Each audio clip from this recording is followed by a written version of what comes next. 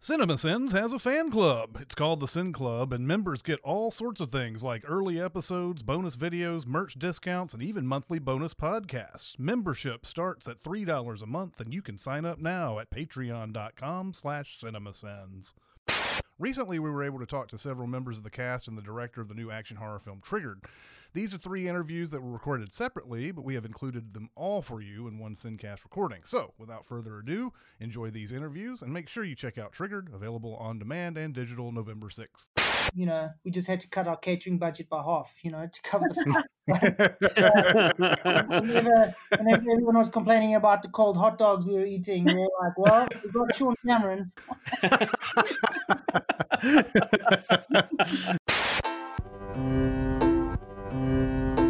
Welcome to Sincast, presented by CinemaSins.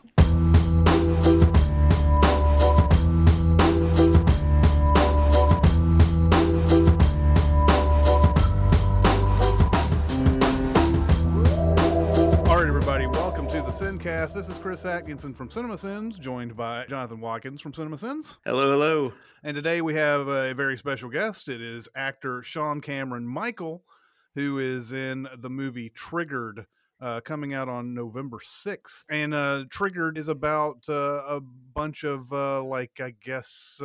college-age kids, maybe? I don't know. I can't remember how old they're supposed to be. That wake up. Very annoying kids. I'm sorry? Very annoying kids. Very annoying kids. Yes, exactly. You get that right off the bat. There's no doubt about it. And they wake up with these packs strapped to them that have timers on them that are set to explode. And the only way that they can get more time is by killing each other. Sean, you play Mr. Peterson in Triggered. And you are the sort of the person who sets all of this in motion. Is that too much of a spoiler at all? No, not at all. Mr. Peterson was basically their science teacher when they were all at school. And so they all know him from school as their science teacher. And what happened a couple of years ago was his son, Caleb, died from a drug overdose, and his wife then also subsequently committed suicide. And so Mr. Peterson is basically seeking revenge. He believes that these 9 very annoying school kids are somehow to blame for his son's death. And so he takes them hostage. Yeah, that's an almost sinister laugh you gave there. One thing I want to sort of backtrack on a little bit. I noticed that you have 98 credits on the IMDb, and I was wondering what your life is like, where you are in maybe, I don't know, you're in like 5 movies or more every year. And I just wanted to know, because you see people who have this sort of, you look at like an Eric Roberts or somebody like that does like 10 movies in a year, and you're like, how does he do that? I mean, I know a lot of times it's just small stuff, but tell me what your life's like. Where do I begin? You mean pre-COVID or since COVID? I will take both. Actually, that's a totally fine thing. Yeah, I've been doing this crazy acting thing since I was a teenager, and my parents were both involved in the entertainment industry, and so from a young age, I think at the age of like 12, I did my first professional, stage production musical. And, so I've always sort of had the acting bug. And throughout my life, I've really just tried to, do as much work as I can to survive as an actor. Originally from South Africa, and relocated to the States about 6 years ago. It's really been, I never went to, university or anything like that. So it was really sort of on the job training for me So sort of in my 20s, I sort of started off as an extra, then became a featured extra, and then started, got myself an agent and started auditioning for, TV series and movies, and did commercials and voiceovers and TV presenting, and really sort of, from the sort of ground up, really sort of tried to learn the craft and sort of perfect the craft. And I think after 3 decades and 98 credits, I'm slowly getting the hang of it.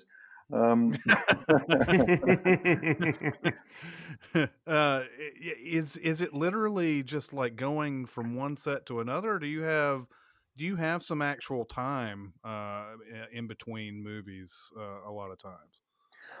There's always, I mean, for most actors, 90% of the time we're auditioning. We're auditioning and doing self-tapes and facing rejection on a daily basis. Right.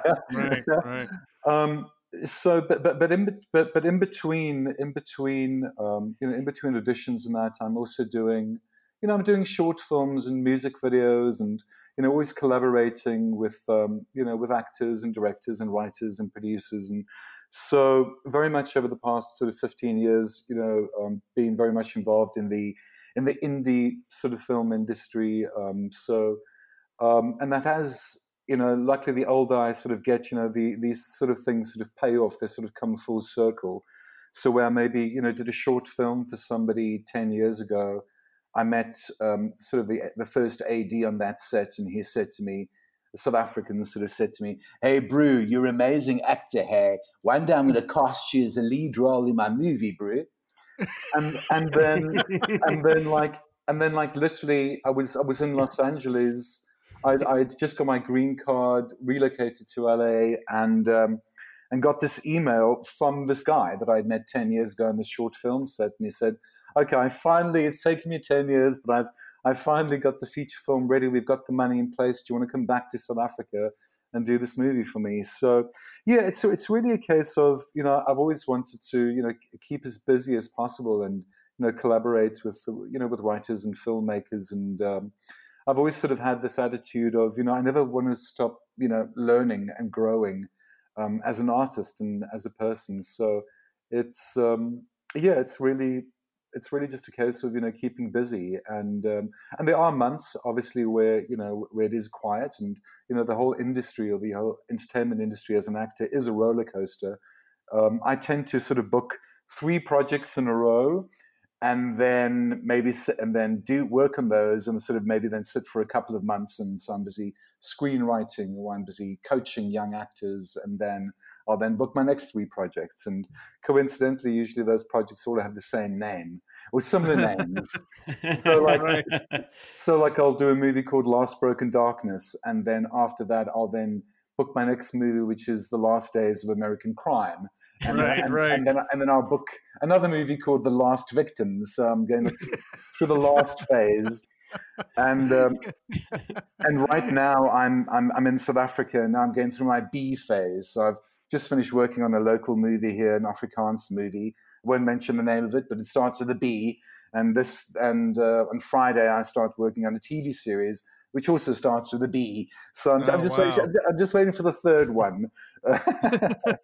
Have you ever? This is probably stupid, but have you ever like gotten on a set and think it was some other movie that you were supposed to be on, or like start reading lines from another movie on set? Luckily I've that's what we have agents and managers for, to sort out schedules and things, right. so things don't clash. So I'm fortunate that I've never been in the position yet where I've literally had to sort of run between sets, but I have had jobs which have sort of clashed. So they'll then, if they really want me, which is rare, but if they do, then then we just sort of sort out the scheduling. I mean, in the case of this movie, Triggered, I had literally just jumped in the plane back to Los Angeles for pilot season, and I arrived in Los Angeles, I think, on the Monday morning, and the Monday afternoon got an email from the director, Alistair Orr, and said, "Look, we're shooting this movie back in South Africa. We start in 2 weeks' time. Can you fly back to South Africa for 3 days to work in this movie?" And I was like, dude, I can recommend 5 other actors in South Africa right now, who are available, who can do it. It's a long flight from Cape Town from South Africa to Los Angeles. It usually sort of takes 26, 30 hours, depending. Can't even imagine. Yeah, it's pretty crazy. But Alistair and the producer Arieh were pretty much set to me. So I was back in Los Angeles for a couple of days, and I was back in the plane back to South Africa. They shot me out in 2 days, and I was back in LA again. It's just a crazy business. It's really sort of feast or famine. It's quite insane. I would say so. So what attracted you to the script? What made you want to play this part? Well, David Jones and Alistair Ord had written something which I thought was actually really, really funny. It was it's a very sort of tongue-in-cheek, funny script and very commercial, and Alistair's very respected as an indie film director in South Africa. And he had done House on Willow Street, which had done pretty well. And I just found the script really, really, really, really fun and clever, and obviously very commercial. But it's nice every now and again to do something. I tend to do lots of sort of indie things or very sort of obscure productions, and really sort of over the past sort of 3 decades, I've always played sort of very deep, heavy baddies and psychopaths and things like that. So this particular character was kind of, in my sort of wheelhouse. And there was quite a bit of depth to it, and it just seemed like a lot of fun. And I was excited to work with Alistair. So that's really why I said yes to it. As I said, I wasn't into jumping into another 36-hour flight, but it was really lots of fun. And, one has to, be supportive of indie filmmakers in the hope that one day when they actually get that $50 million to make their big movie, they'll go, oh yeah, Sean supported me. Let me bring him on board. You're just making investments, right? Exactly. It's like playing the lottery, really. I am curious though, like you said, you've played bad guys, and I know I've seen you on like 24 and things like that, but this one was a little different, right? I guess with I guess even though obviously you're still a bad guy and killing is wrong, there is still like some, I guess, remorse there, right? Like there's we feel bad for you, I mean, was that interesting? Was that an interesting angle to play? Oh no, absolutely. As I'm sure you guys know, I mean, most actors will say to you, just because you're playing a baddie or a supposed baddie, one never sees themselves as a bad person. And so as an actor, it's always my job to figure out, okay, well, what is this madness or this insanity in their world? What makes it real for them? And in the case of Peterson, he's a really, really unhappy guy. As Alistair said to me, he doesn't see the sunlight anymore. He's lost his son, who he obviously loved dearly. He's lost his wife, and he's been suffering for a couple of years to try and figure this out, to try and move forward with his life. And so, yes, I mean, I don't want to be corny and go, I'm always looking for multi-layered characters so I can peel that onion of all the layers and look for colors in my characters. But it is true. I mean, it's quite interesting that I've really over the past 30 years really actually always played the same character. And what it is, it's either the goodie who turns out to be a baddie, or a baddie who turns out to be a goodie. There's always a sort of duality, to these characters. And so, yes, Peterson, in my world, absolutely, he's not a baddie. He's just a very sad, deranged father and husband who's trying to figure things out.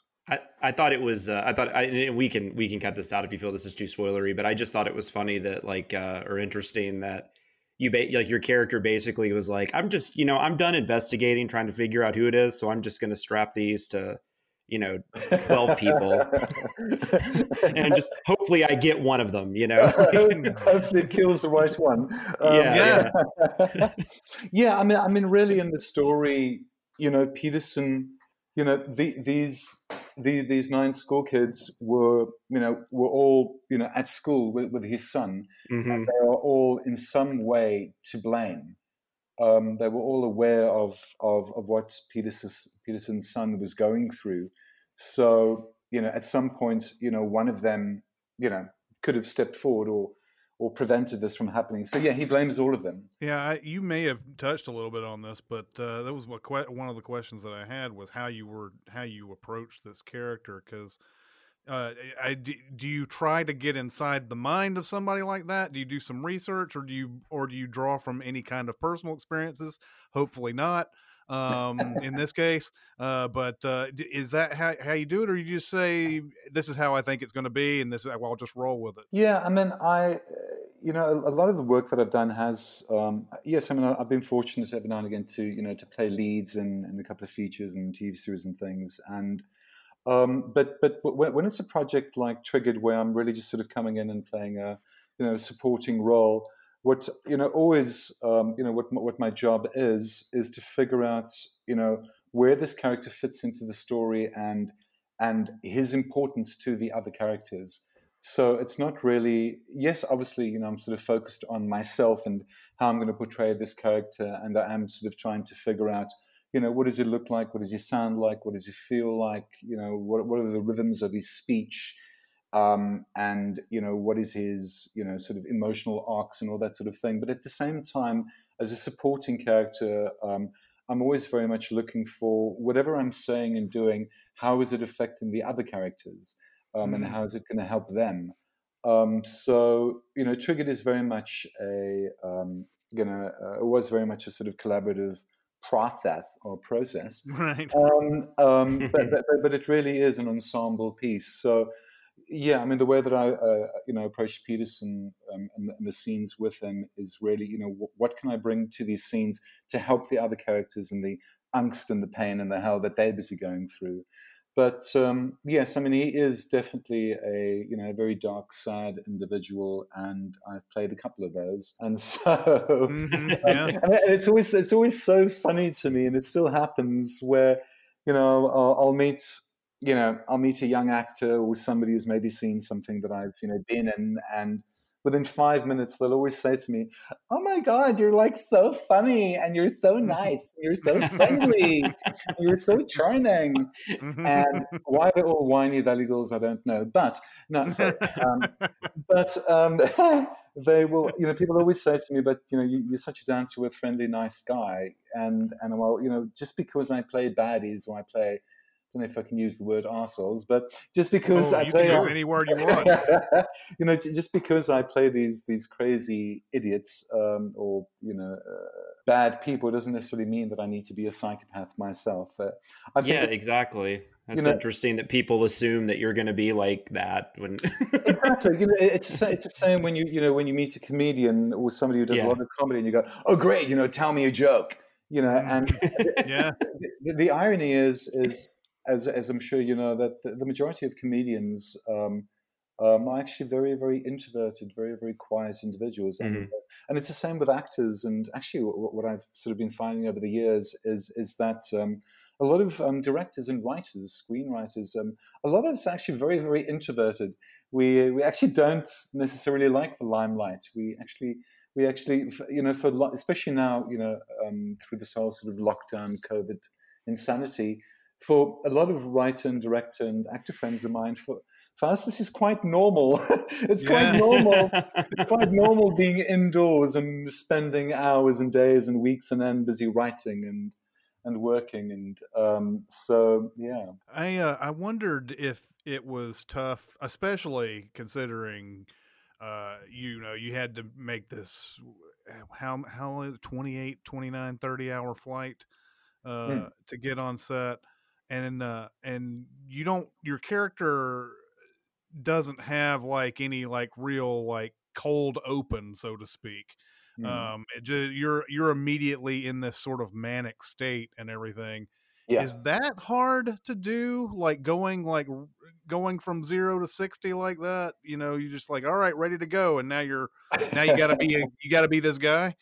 The funniest thing is, I'll come back to Peterson, but the funniest thing, I was when I did the Shooter TV series for the USA Network, Mm-hmm. that was with Costa Ronan and Ryan Philippe and Omar Epps, and I actually had a really fun scene with Tom Sizemore, and yeah, and and I was playing I was playing this Russian character, but when I actually booked Shooter, I'd actually auditioned for Shooter when I was still when I was in Los Angeles.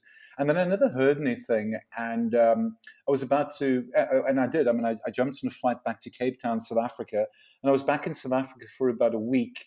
And then I suddenly got this frantic call from my manager who said, "You've booked Shooter. They need you in Los Angeles in 72 hours." And I can do this. I can do this. and I jumped on a plane. I arrived in Los Angeles. I rented a car. I jumped in the car, drove off to set, and walked onto set. And I was going to say hungover. I still had jet lag. Had jet lag, and walk into the set and do this scene, this pretty intense scene with Tom Sizemore. And by the way, you can't work with Tom Sizemore and the scene not be intense. If anybody didn't realize that, you know what I'm saying. And then what happened was, the director, British director Simon Sealand Jones, sort of came up to me and he sort of whispered into my ear, and he said to me, "Okay, Sean. So when Tom says this to you, what I want you to do is just laugh in his face, laugh and smile in his face." And this, obviously, Simon said to me privately. And so the next second we went for a take, and Tom delivers his line. I just sort of started laughing in his face, and like Tom lost his shit.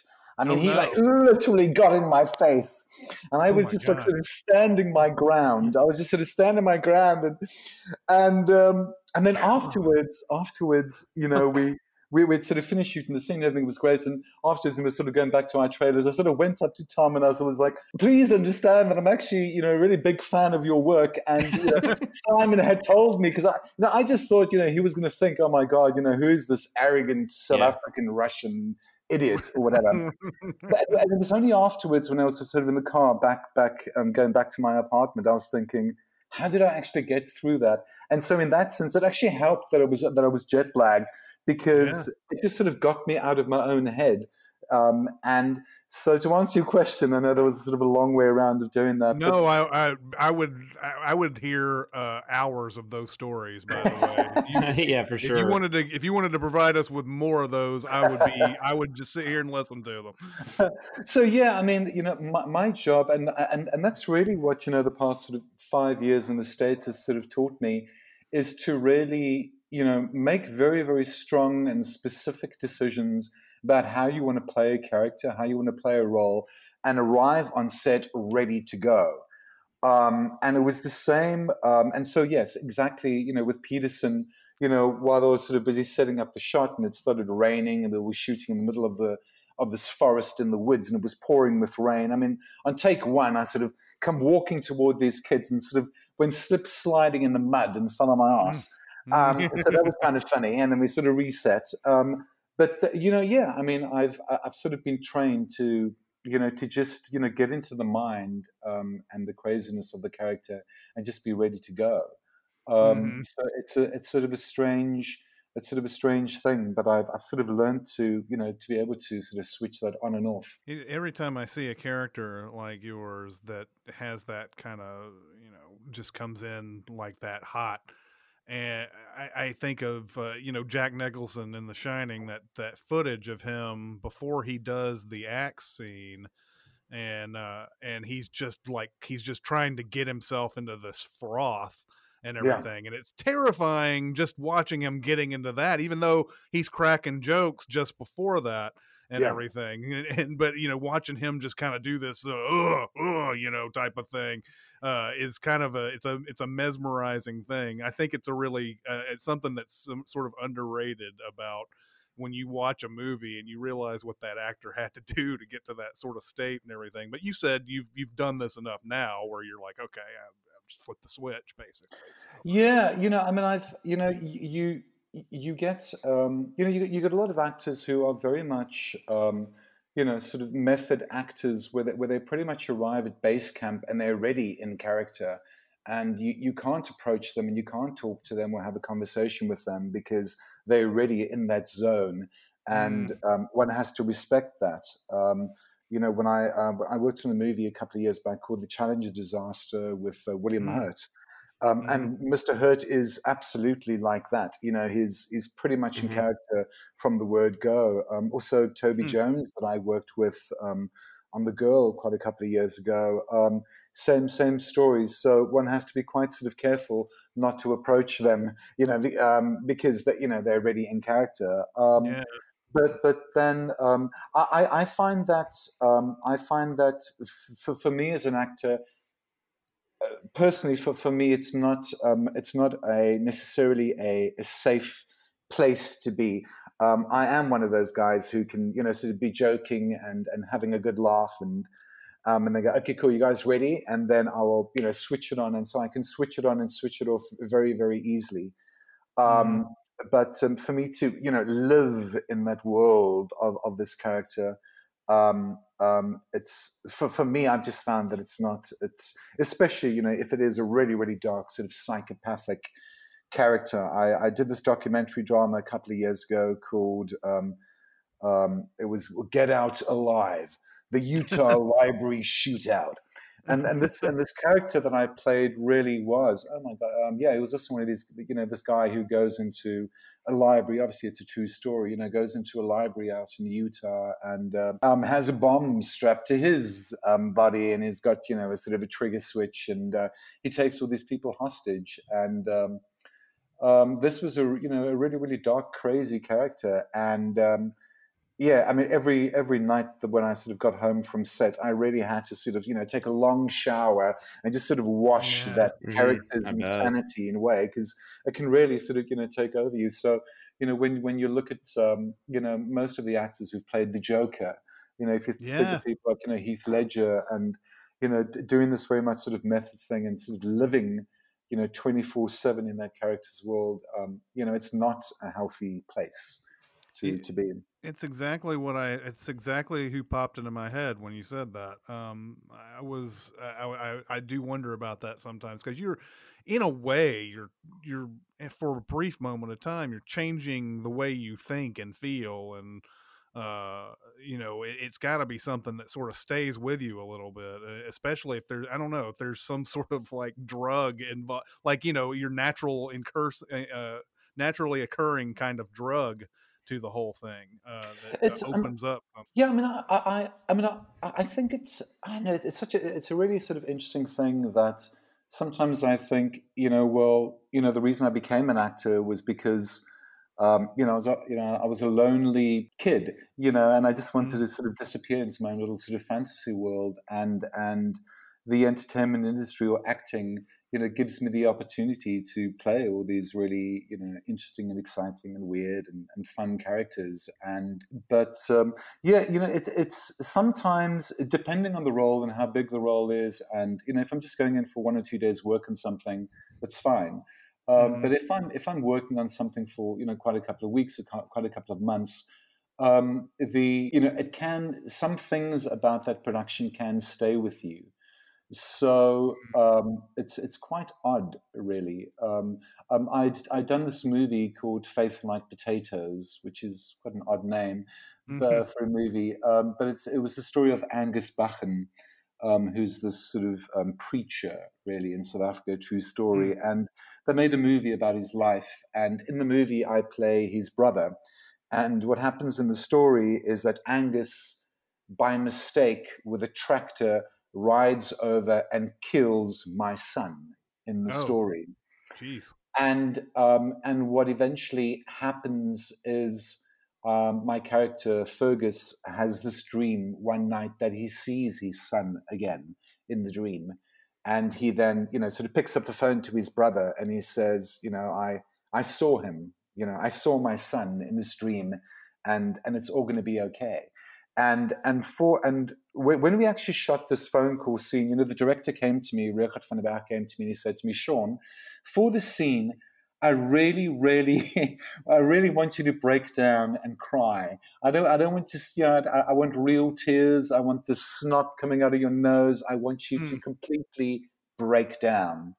And Richard and the team were really cool. They sort of, set up the camera, and they said, okay, cool, get into the space, whatever you need to get into, and whenever you're ready, sort of lift your hand and you'll start rolling the camera. And we shot the hell out of that scene. Imagine. And then still broke for lunch, and then came back and then carried on seeing me just crying and crying and crying. And at one point, when we had finally, shot the scene from every conceivable angle, the director came to me and sort of hugged me, and we were both sort of in tears. And he said to me, Sean, I'm so sorry to put you through this. And I was like, are you kidding me? This was amazing.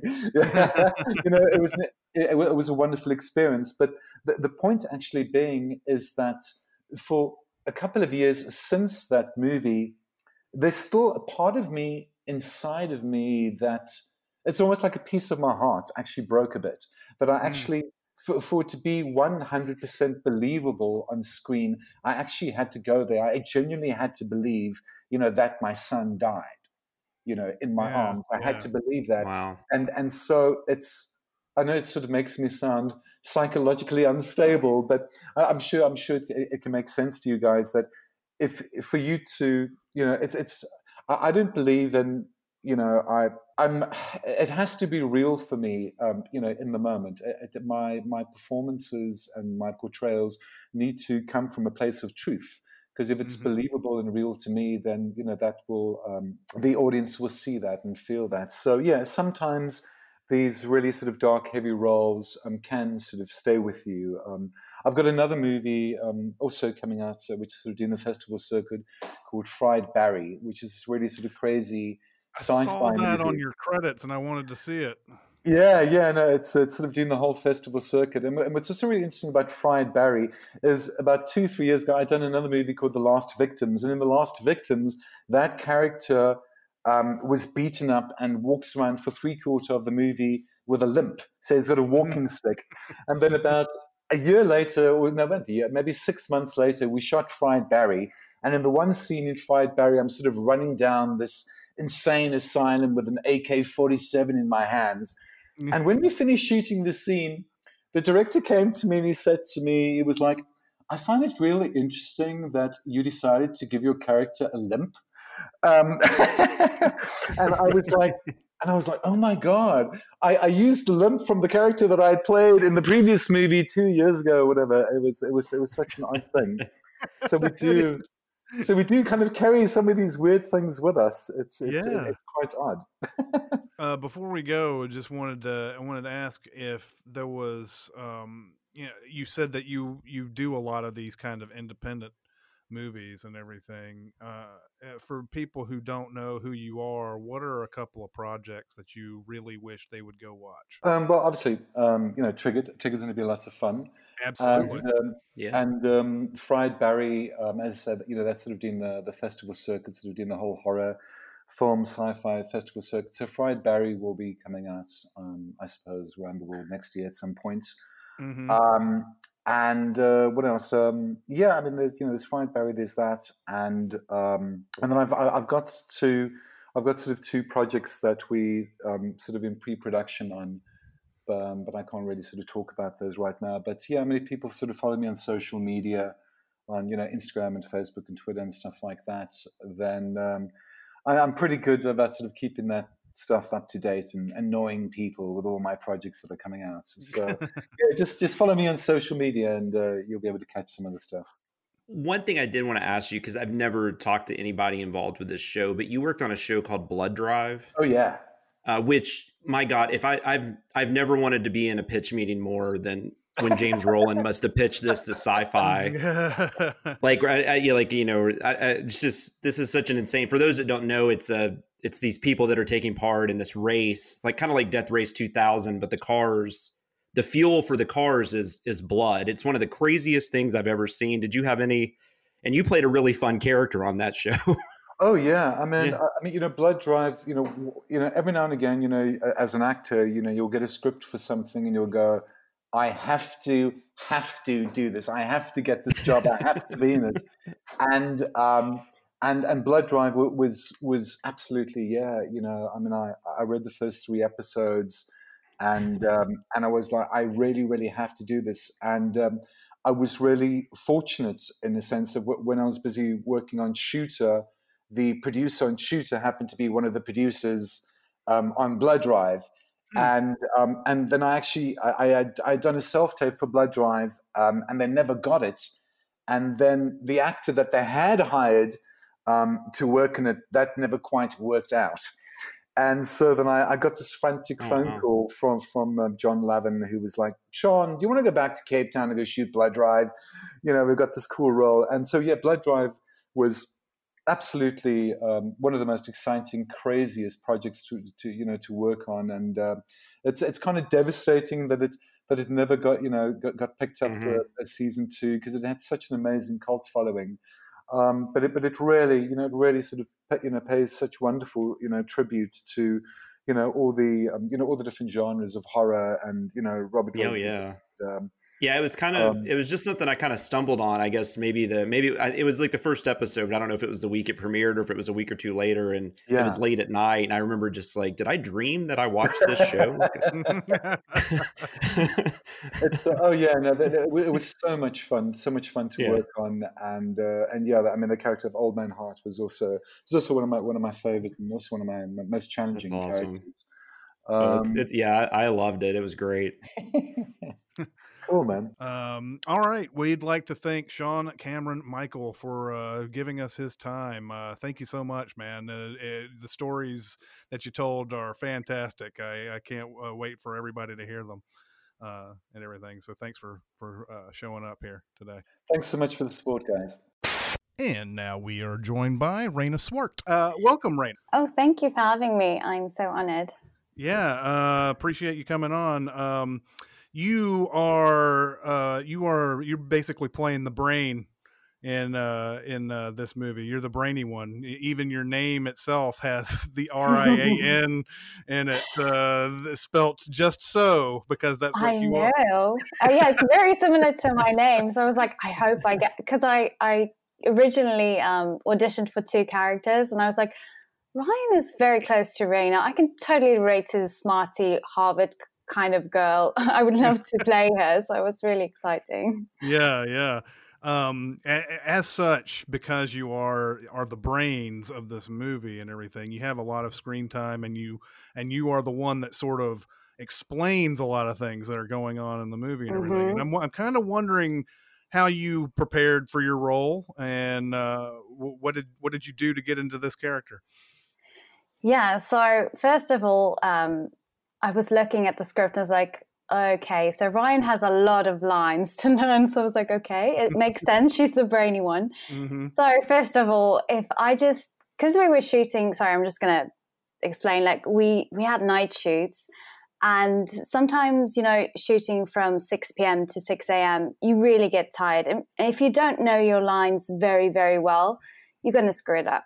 So first of all, it was like, let me just get these lines perfect. And so that was my first goal. And preparing otherwise for her, I was like just looking, A Beautiful Mind. I actually watched that film because I was like, oh, he's smart. I need to watch something. That's awesome. Okay, she wasn't like, I know Russell Crowe plays like he's what do you call it? Like he had that he was very paranoid and people following it. I know it's completely different, but I was like, I just need to watch films where people are really smart. So just basically knowing those lines, and so I had a lot of fun with her. Yeah. Do you think everybody hates your character in this movie? Does everybody hate you? Oh, like the other characters? Yeah. Yeah, no. So I think obviously PJ loves Ryan. He's adorable. He's like the the boyfriend, Ryan's boyfriend, and I kind of just picture them in my head, like he's going to be the stay-at-home dad one day, and she's going to bring in the money in the home. So that was their kind of relationship that they had.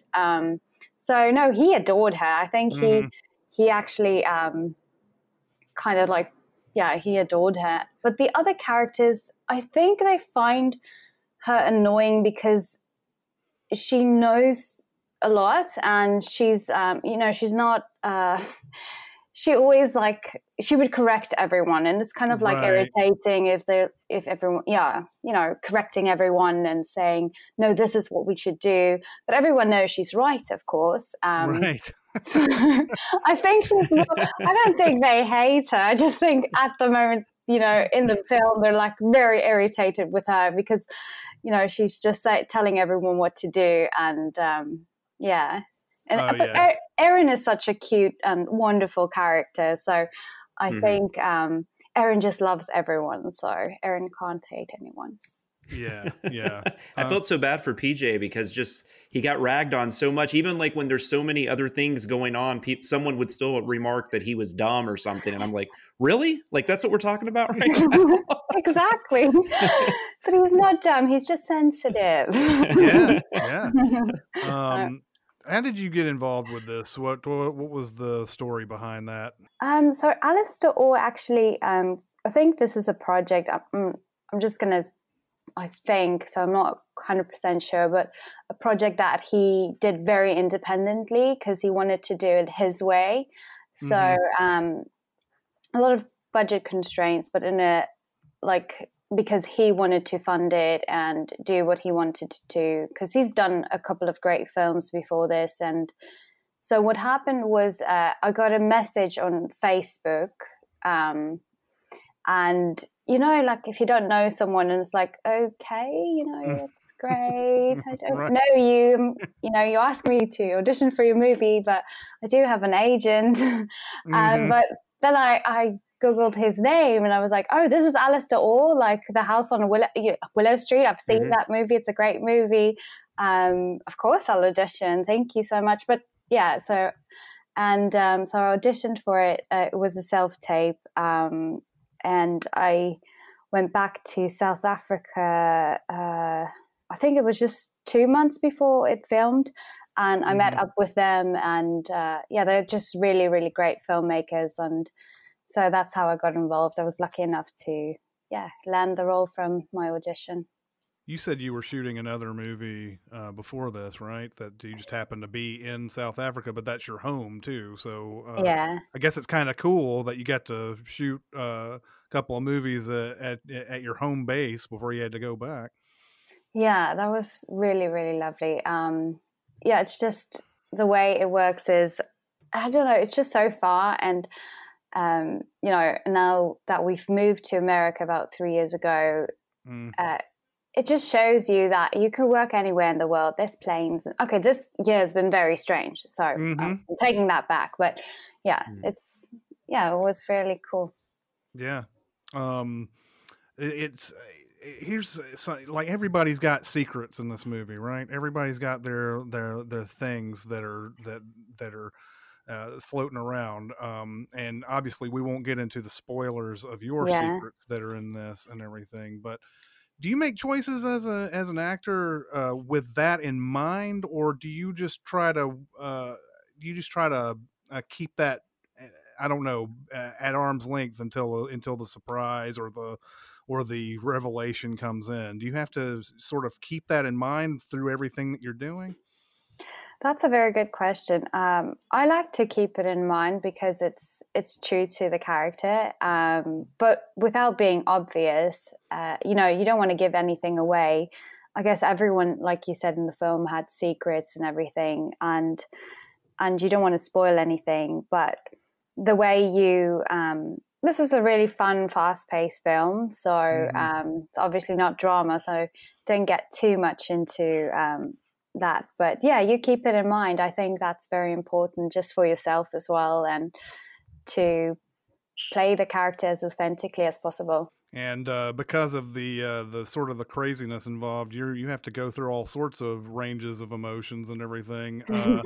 There's a lot of shouting, obviously, but there's also a lot of there's sadness, there's exposition, there's anger, there's all. How do you keep up with all that day to day? Yeah, so I really, that's what I liked about Ryan. It wasn't just one tone. It wasn't just angry all the time, or you know, exactly what you were saying. She was going through a range of emotions, which was really, really cool.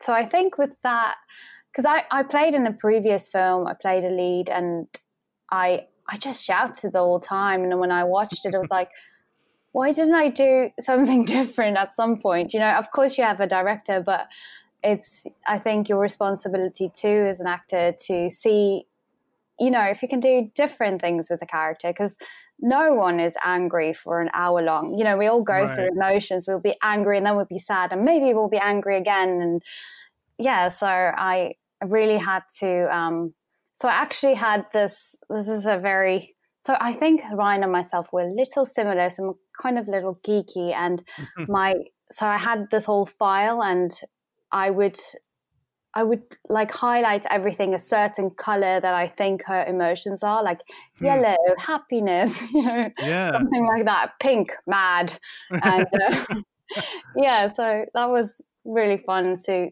just play different emotions, and yeah. Well, kind of playing off of that, like, or going off of that, like, I'm assuming this movie was shot out of order, but when you're dealing with a movie like this where it's in a certain time limit, I would assume, is that challenging? Because I mean, you're having to go from the end to the beginning to the middle, as far as shooting goes. Yeah. So definitely that helps, you know, as an actor to have your own little set of how this puzzle pieces together, because then you have the end piece, and then you have exactly what you're saying. It's not filmed at all, you know, scene after scene. So definitely that helps to have a certain guideline, like the emotions, where she's at, what just happened. I kind of always just write, if I'm doing a scene today, like just go through the scene, what happened just before this, but we all make mistakes, you know, but sometimes I'm like, oh, why am I so happy? I was just like really angry before this. Oh, wow. So yeah, you try to balance it and make it, you know, true to the character. There's one scene in here. I don't know if it's spoilery. I'm going to try to figure out if I can say this. It's hard to talk about this movie. It is. But I think my favorite moment of your acting is, you are looking through a bag and you notice something, and you know that you're not supposed to know about it. So then you throw the bag over and tell the person to look through the bag like you didn't look through it and everything. And and it's an interesting thing. I thought in this whole thing, was that sort of fun to play, like that very subtle moments. Yeah. No, definitely. That was really fun to play, I think. And also keeping that secret with the character throughout the rest of the film. Yeah, I think subtle moments like that, it's very important. And I'm glad that Alistair, you know, it wasn't just, of course it's just fun and we want to steal each other's time to stay alive type of thing. But it was fun to have a little bit of more subtle, gentle moments as well, and having more depth for your character, because obviously it's a horror, it's really fun and everything, but for you as an actor, it's always good to have layers to your character. So we tried, yeah. Was there anything in particular about the script that you said, I have to do this, or just any kind of moment at all? Yeah. So actually, Alistair sent the whole script for the audition, and I picked. So I have to be very careful as well. Like the same with, I don't want to give anything away, but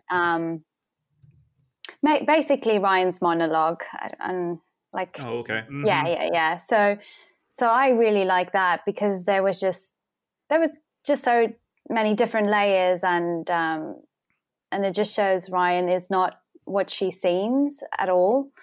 Not at all, but I mean, everyone has their secrets, like you were saying, and that I really like that piece. I think it was well written, and so I had a lot of fun with that, and that's why I wanted to play it, is just because of that part. So yeah.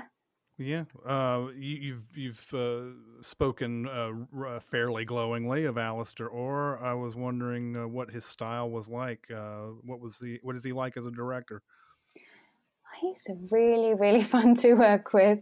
He's got this way of like, I would do something, I'll play my heart out, and then be like, okay, Rainer, like that, just tons better, please. I'm like, okay, fine. I'm like, okay. No, but it's not in a nasty way, you know. He's just really, really fun. So he had a lot of comments. I'm not great with remembering them, but just the way he does stuff, and then we had to run a lot, obviously, and we all had a lot of bruises. What was the one character? She had, it was really like the one girl, she had, her whole knee was like a black blue bruise. It was just very awful. But it was just, but we had so much fun. So I would like run as fast as I can, and maybe I'm not that fast, but then Alistair would say, okay, just do it as if you're gonna die. So really, really run. And I'm like, okay, I kind of just, I think that's the fastest I can go, but yeah. So yeah, he's very enjoyable, and he makes the set, he makes it light, but he's great. I think he's kind of like a mad genius. He's very intelligent, and I think if he wanted to be, he could be a doctor. This is just me thinking, maybe not that intelligent. Maybe it's just, he's kind of just wearing a mask of he's intelligent, but I think he's really great, and yeah. It's interesting. It doesn't, you don't notice it really at first, but this movie sort of sneaks in a lot of humor. Yeah. So I don't think Ryan kind of like sneaked that in, because but a lot of the other characters had really cool sneaky humor scenes, and I think that makes it fun. Big Zombieland fan, so kind of something like that. Yeah, it just makes for something you can watch over and over again. Well, and it was interesting too, because I feel like a lot of these movies, especially like that came out like right after Saw, they would just start like in the room, right? With all the people trapped, and also they didn't usually know each other. They were usually strangers. But this movie actually starts off with like, I don't know how many minutes, but a decent amount of time of, almost like a college comedy or something. You guys are just hanging out in the woods and, drinking and having fun. And also you guys all know each other, which is also very different for, these types of scenarios, which I thought was really cool. I'm assuming you guys seemed like you all were actually friends. You played it well. If you weren't, but no, but actually, funny enough, I think we all really became friends, which is pretty cool. I think because I remember on the reading, we went, and I'm an introvert, so maybe people think I'm a little rude, but I just don't talk to everyone. And I remember the one Soraya, she's a lovely actress. She was saying, oh, I thought you didn't like me. And I was like, no, I was just shy. I didn't want to speak to you because I was just shy. And so we actually, just for the fun of it, so Cameron Scott, he plays PJ, and he plays the dumb one in the film, but he's very intelligent. So he actually, we did laser tag. We all played laser tag before shooting the film, and we were kind of just trying to bond and get to know each other. So, everyone was just really fun to work with. Stephen, he plays Ezra. I always thought, because he's quite a well-known casting director actually in South Africa, and actor, of course. And so we always, as an actors, always kind of scared of casting directors. So I was just so surprised that he has a great sense of humor too. So we actually really became friends, which That's is awesome. Yeah. The what was the filming in that location like? Had you done anything in any kind of movie in the woods, that deep of the woods? Was it as remote as it looks, or is it is it like right next to some a gas station or something?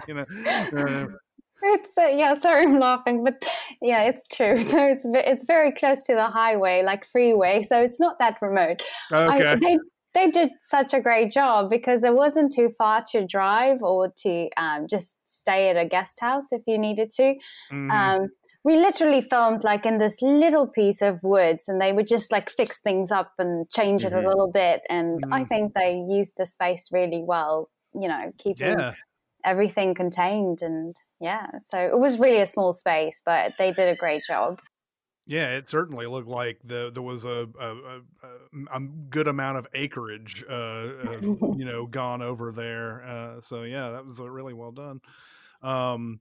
Obviously, we can't talk too much more about this movie, but I do have a question about, and maybe you can talk about it, and maybe you can't. But I was looking at your IMDb, and it looks like you're ready to do your writer-director feature debut. Oh yeah, that's the film that I worked on just before this one. So we filmed. It's just it's called The Hex. So yeah, that was really it's also just a horror. I've mainly worked on horror films the last couple of years. It was lovely to work on, and that's what I did just before this film. Oh, okay. Yeah, I was just wondering what that was like, and if that was fun, and if you're planning on having that, if it's going to be a sort of a wide release or anything like that.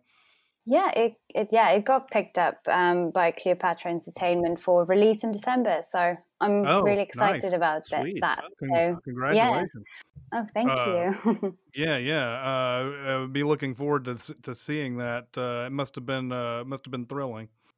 Yes, a first one. So I guess, working with Alistair, I could understand like a little bit more because I was behind the cameras just before that shoot. So just having a lot of respect because the director, like Alistair, just especially with night shoots, he has to concentrate so much. So even though we get tired as actors and especially because of the night shoots, I always just remember telling myself, okay, Alistair's been awake a lot more, a lot longer than I have. So just get over yourself.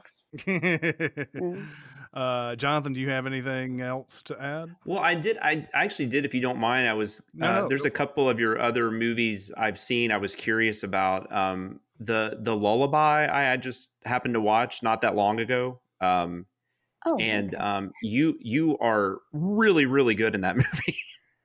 But that's a very dark. I mean, I don't know. I'm just curious about that performance. Like, no, that was with Daryl Rudd. He's a really great director in South Africa too. And I was actually, I was in high school and I watched this movie and he was nominated for an Oscar. So I was like, I want to make a movie with him someday. And I did. So I was like, life goals. Yes, please. That's so cool. Yeah, that was a dark character. So actually, that was, I really enjoyed that, but that was also very, very, very draining for me. I bet.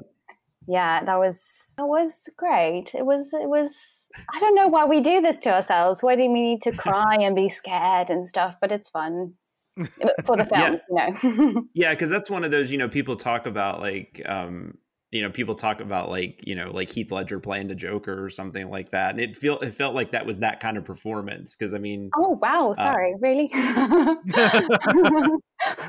Well, yeah, I mean, you just really had to go to some places with it. I've never seen a movie really deal with like postpartum on that kind of a visual level, I guess, if that makes sense. Yeah, no, definitely. I'm always like when it comes to babies, like don't hurt them, because postpartum is really, really scary. So, playing that character I had to, consult my mother. I was like, Mother, should I play this character? It's quite dark. And my mom's actually very, she's like, yes, she's met someone who's had it. It's a real problem. So if you play this character, it doesn't make you bad or anything. It's just, it brings light to how women can probably feel, because everyone's like, oh no, you just have the baby blues, you know, you'll be okay. I even think the baby blues could be bad, you know. I'm not saying anything. Everyone experiences everything differently. So you get the baby blues, postpartum depression, then postpartum psychosis. So that one's really, really, really rare. But it was really an experience to work on, and even though it was draining. Yeah, I bet. And then Detour was another movie I saw in the last couple of years that I really like. Christopher Smith. He's kind of a director that I feel like hasn't really gotten enough attention, at least in the States. You know, he did Severance and Triangle and some and Creep. I really, really enjoyed Detour. I was just curious, you know, working on that movie, working with him. You got to work with Ty Sheridan. Yeah, I mean, wow, Ty is really, really great actor. And he was very young when I got to work with him there. And and obviously Belle Powley, do you know how she played? Yes. Yeah, we just saw her in King of Staten Island this summer. Oh, awesome. Yeah, no, she's amazing. So, and obviously, so working, even though it was really briefly, I just worked on set for 2 days. Yeah, I agree. Chris needs to get a lot more recognition, and but he doesn't. So I don't know. I guess it's kind of like luck, you know, it's your film coming out at the right time, at the right place, and who's your audience? Because a lot of people didn't hear about Detour. It was a great experience, and those actors are very lovely and very talented. We'd like to thank Raina Swart for giving us her time. Jeez, this is, you know, it's late in the day now. But appreciate you coming by and telling us about the movie and everything. I really appreciate it. Yeah, thank you. Oh no, thank you, Jonathan and Chris. It was really cool, and I hope you enjoyed Triggered and everyone else watching it. Today we have two very special guests. It is director Alistair Orr, who did the movie Triggered, and one of the actors of Triggered, Liesl I just said it. Liesl Ehlers. I just did it. It was a Freudian slip. Liesl Ehlers is with us as well, you know, we talked to a couple of other actors from this movie earlier. Sean Cameron Michael and Raina Swart. We talked to both of them, and they seem to have a lot of fun with this. So, Alistair, what was your inspiration for this movie? Man, I've done a lot of supernatural films before. Like, I've done 4 supernatural films in a row, and I was just looking for something different to do, something to, you know, stretch my legs a little bit.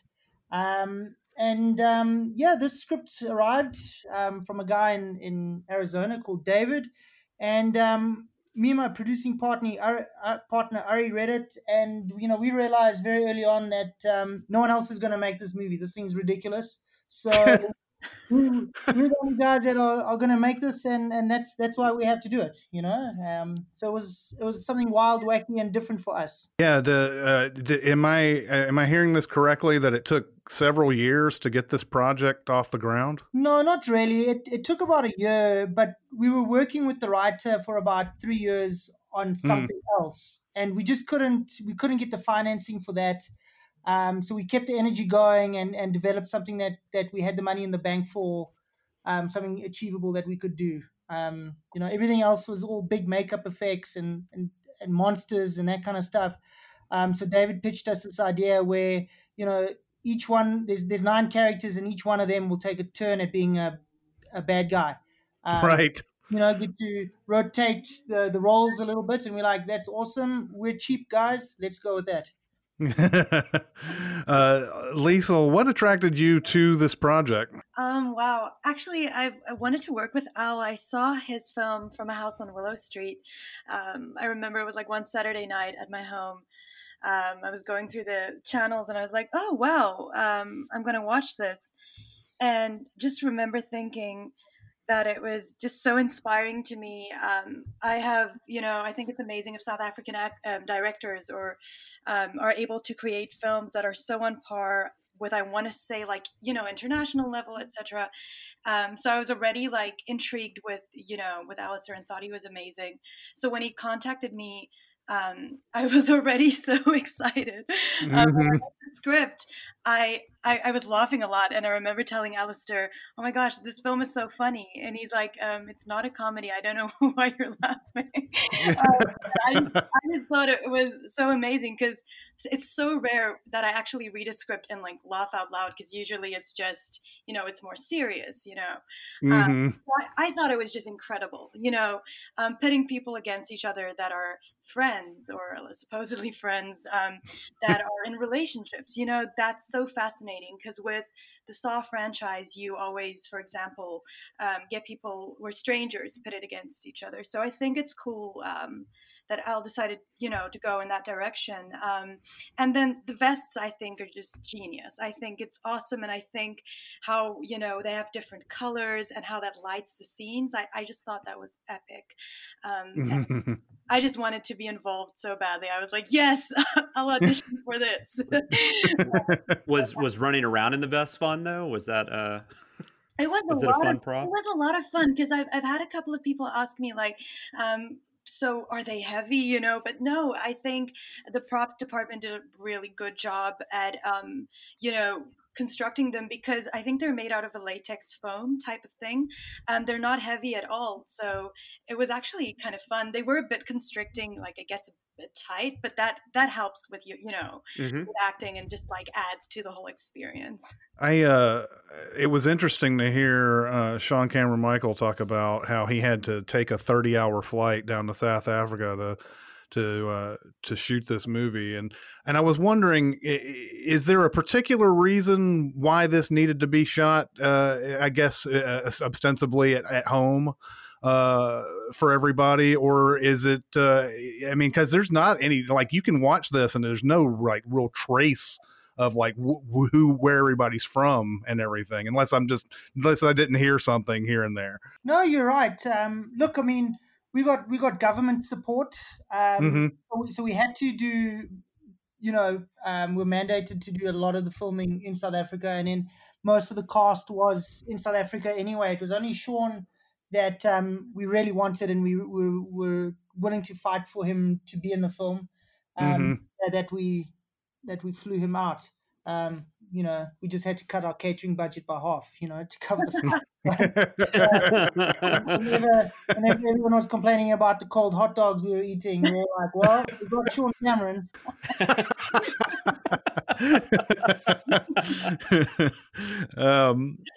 What was your casting process like, Alistair? What who were you really searching for to play these people? So like, Liesl tells one side of the story, I'll tell the other. I was like a really creepy guy approaching girls on Facebook to be in my movie, you know, at the height of the Harvey Weinstein debacle, you know. Oh no! I was like, okay, I'm probably going to creep some people out here. Yeah. So we approached. Look, I approached people that I was aware of. The English acting community in South Africa isn't that big. So I mean, if you're in movies and TVs, you're probably on someone's radar. So I reached out to a couple people, and then they recommended people. Like even Liesl recommended the guy who played Mr. Miller, Craig. So it was all friends of friends, really, and that's how it worked. You shot this out in the woods somewhere, and we talked to Raina a bit about this, but it's not as remote as we were led to believe. I guess there's like a road going by it or whatever. But what's the how was the process of making this look like a giant? I don't know if it might have been a giant piece of woods for all I know, but you know, what was the process like of the setting of this movie? Yeah, it wasn't far out. It was actually a horse farm where kids learn to ride horses that we had shot on before. It's about 40 minutes south of Johannesburg, where most of us were based. But yeah, the big problem with shooting in woods is the electricity and you know, rigging the lights. We're working on a limited budget. So we could only afford one crane and one big moonlight. it was pretty much locked in position for 90% of the shoot. So we were only ever shooting over like 100-meter stretch of woods that we would change the lighting setup every night. We just lower the crane and pitch shift the light to change the angle in the woods to make it look different. So the actors are running around the same place over and over again in circles. And when we were worried that it looked too familiar, we would just add more smoke. So it's real guerrilla cheat filmmaking. We treated it like a contained thriller. We just instead of it being in a bathroom like Saw, it was just a little block of woods that we used. Right. There's Saw as a pretty good movie to sort of base it's a lot like Saw for sure, but there are other couple of movies that I thought of during this was Belko Experiment. Yeah. And even In Time, even though In Time is not a horror movie by any stretch, but those two movies were those sort of inspirations as well? We totally stole the time thing from In Time. I mean, we're not clever here. We just borrow liberally, hey? Yeah. So we in the original draft there was different versions of how they would achieve points. So like Peterson was more involved in the game. You would get points for doing the right thing, for achieving, like unlocking rewards, that kind of thing. He would physically activate the points. But obviously things changed. Right. And we needed a physical way of transferring the time. That's how kind of, I forgot what I was talking about. Yeah, we were just comparing them to other movies and how you were just a dirty thief of those movies and everything. Messaging me, telling me to shut my mouth. Yeah, we got lost. We're not going out there to make the most original film ever. We took what we loved and we added our little slant to it. Yeah, that's all. We love Battle Royale, this is also very big structure. Rip off their Belko Experiment, In Time, the Saw movies. Yeah. We took what we loved and we tried to make it our own. Yeah. Well, I like how you had the one character even say, the guy's clearly watched too many Saw movies or whatever. He said something along those lines. And Liesl brought up the fact that, these were friends or supposed friends. That's a different thing. Another different aspect to it from like Saw movies and people that made movies after Saw similar is that like the opening, 15 minutes or whatever is almost feels like a high school or like a college comedy. Yeah. A coming of age story. We really actually get to know these characters before they're just, because most of these movies would just open up with them already in the room. Yeah. We pitched it as Saw meets American Pie. Yeah. I honestly kind of wish American Pie was more like a Saw movie now that you say that. So. Yeah. We'd swap out the pie for a crepe. Liesl, I'm going to put you on the spot. Did Alistair give you any kind of direction that sort of stands out, memorable thing you're going to take with you after this movie? Yes, I guess something that's memorable is the fact that what's cool about Alistair is he had such a strong vision for the film that I felt safe in the sense that he would tell you if you're doing something that he doesn't like. And he actually told me at some point, he was like, listen, I'll tell you if I don't like what you're doing. When he said that to me, that completely changed the game for me after that. I was like, oh my goodness, great. Now that was on day I feel 16 like we or have this 17 cool relationship. That is true. That is true. So after that, I felt very like, like safe to just kind of do what to just do what you do. And I feel like what more can an actor ask for is to just feel like I can do what I want to do. He'll tell me if he doesn't like it. But yes, no, it's actually honestly just been so much fun for me. There's a camaraderie on set when people are there to make a film because they want to make a film, because they're inspired to just create something fun and to see someone's vision through. And I feel like that's really something that I felt on the set of Triggered. And it would always like make this film very special to me. just because of this whole experience, just working with an all South Mhm. African team was really amazing. You can both answer this question, I think. What was your most challenging day on set?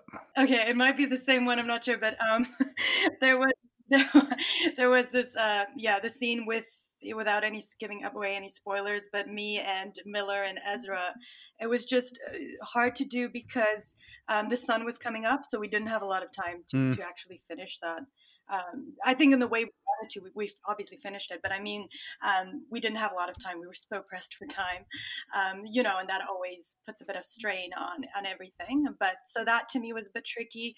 I also had a scene where I had to throw Amber off of me.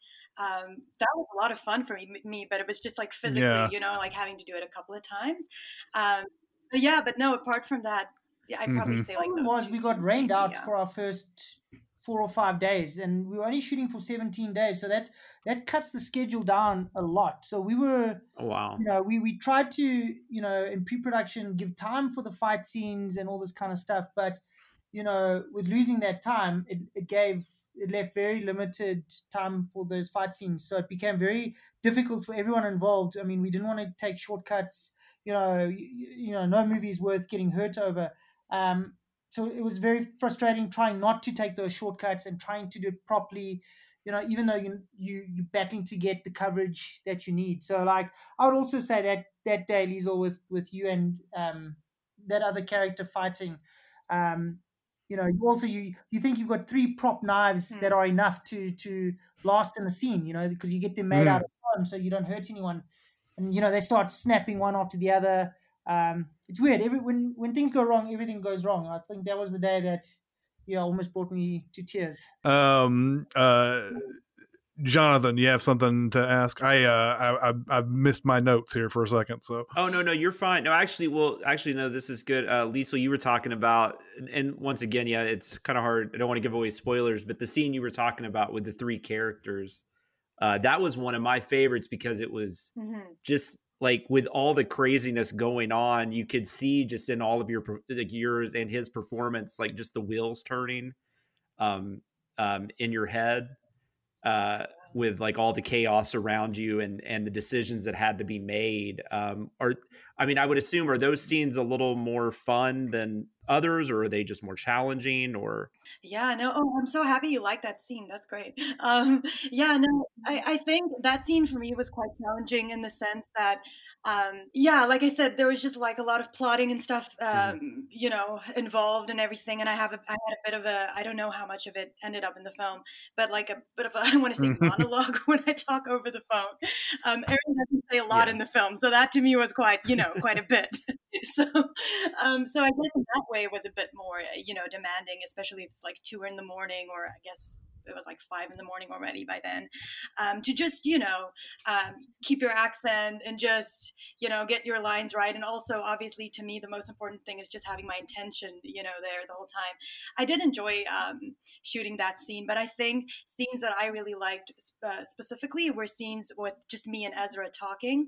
That was just a lot of fun. I think Steve was so great. I have to say, like, this sounds a bit mushy, I guess, but all of the actors on this film were just really fun to work with. And I feel like I said, everybody wanted to be there, and we're there for the right reason. And that just changes the game, you know? And this might be kind of a dumb question, but there's a lot of shouting in this movie. I'm really curious how you guys even kept your voices for 17 days, as much yelling as you were having to do over all the stuff going on. Wow, maybe Erin doesn't like yell that much. I don't know. I can't remember feeling that my voice was, luckily it didn't affect my voice at all. I didn't feel like that was, but I remember like taking a shower at night and just being like, what is everything that's coming out of my hair?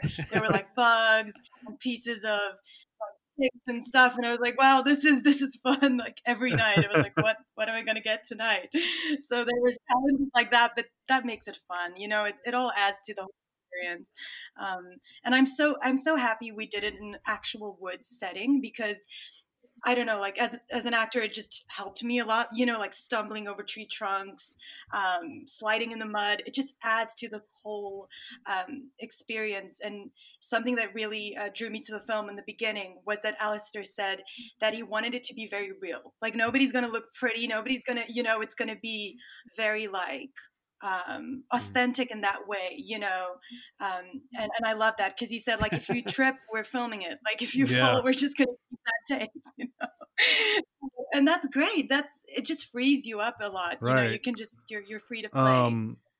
Alistair, movies I've been told are like as a director, you are basically a bunch of choices, right? Just making you're trying to make the right choice, and one of the choices in this movie, I thought it was interesting. Was there a discussion as to whether the kids would know the rules going into the game as opposed to not knowing them? Yeah, I mean, that was something that we discussed. We didn't want it to be they find a tape recorder and we had the scene written that they find a tape and they actually don't know what it is. It's so old, they're like, what is this ancient technology? Right. If we put the tape in my old van, like we can hear what's going on. But we scrapped that. We thought it was just too much like Saw, okay.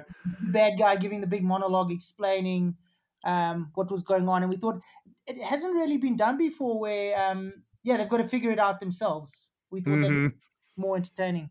Yeah, that issue with the tape thing is no joke, though. I actually yesterday was trying to explain to my 9-year-old daughter what a cassette tape was, and it didn't go well. So I understand. Yeah. Why would you have this physical thing that plays media on?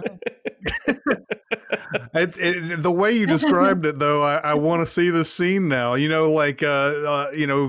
Ripping off Saw be damned. The fact that they would all be standing around going, "What is this?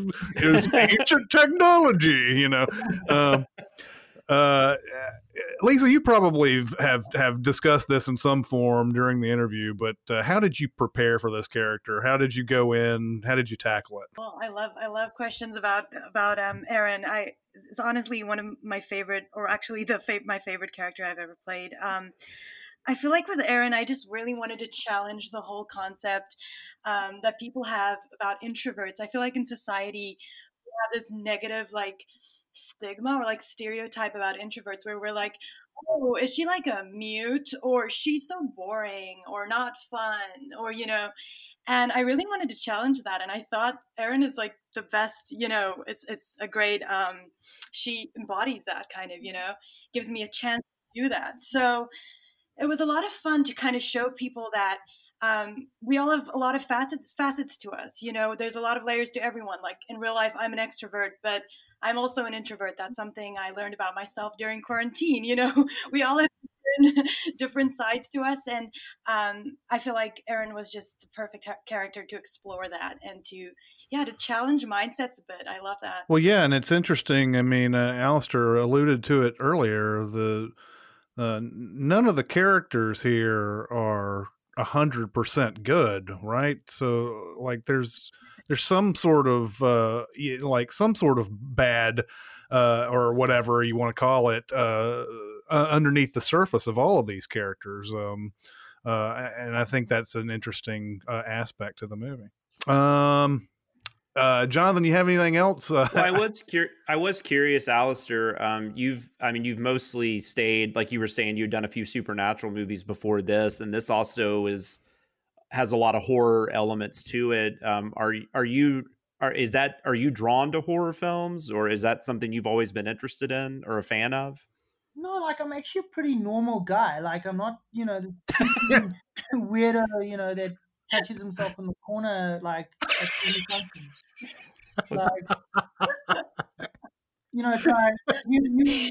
a normal guy.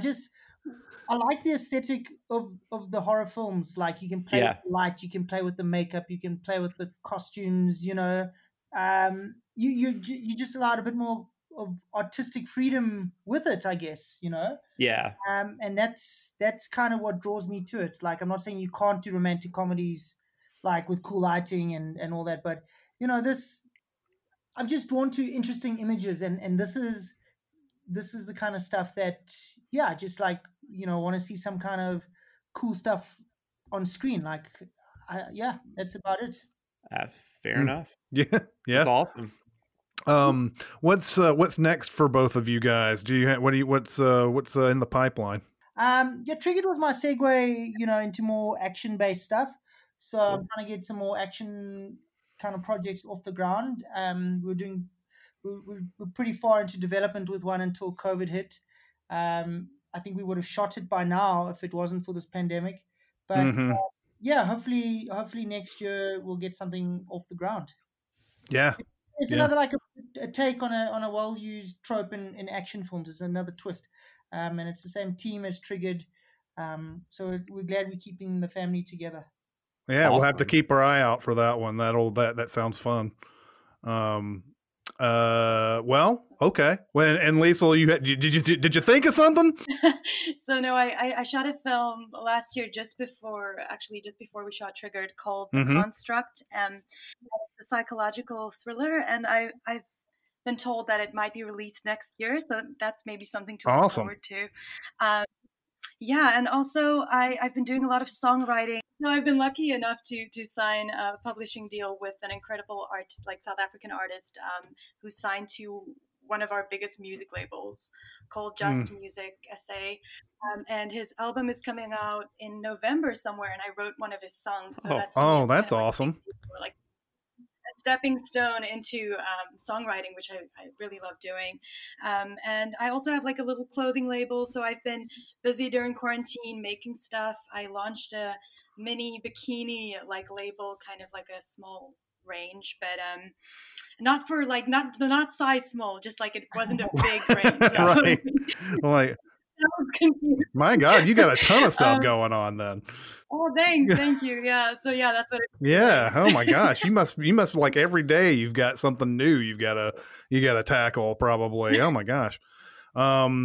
Well, Jonathan, unless you have something else, obviously this is a movie we can't spoil too often, and everything. So we want to make sure that everybody goes and watches Triggered, which is November 6th, if I recall. And it'll be on all the platforms, the on-demand, digital, and some theaters and everything like that. But Liesl and Alistair, thank you so much for giving us your time. Thank you so much, guys. Yeah, thanks so much for having us. All right, we'd like to thank Sean Cameron Michael, Raina Swart, Alistair Orr, and Liesl Ehlers. Please check out their new movie, Triggered, available on demand and digital November 6th. Thanks for listening. Comment on our episodes on our SoundCloud page. Check us out on YouTube, Twitter, Facebook, and Reddit. And be sure to visit cinemasins.com.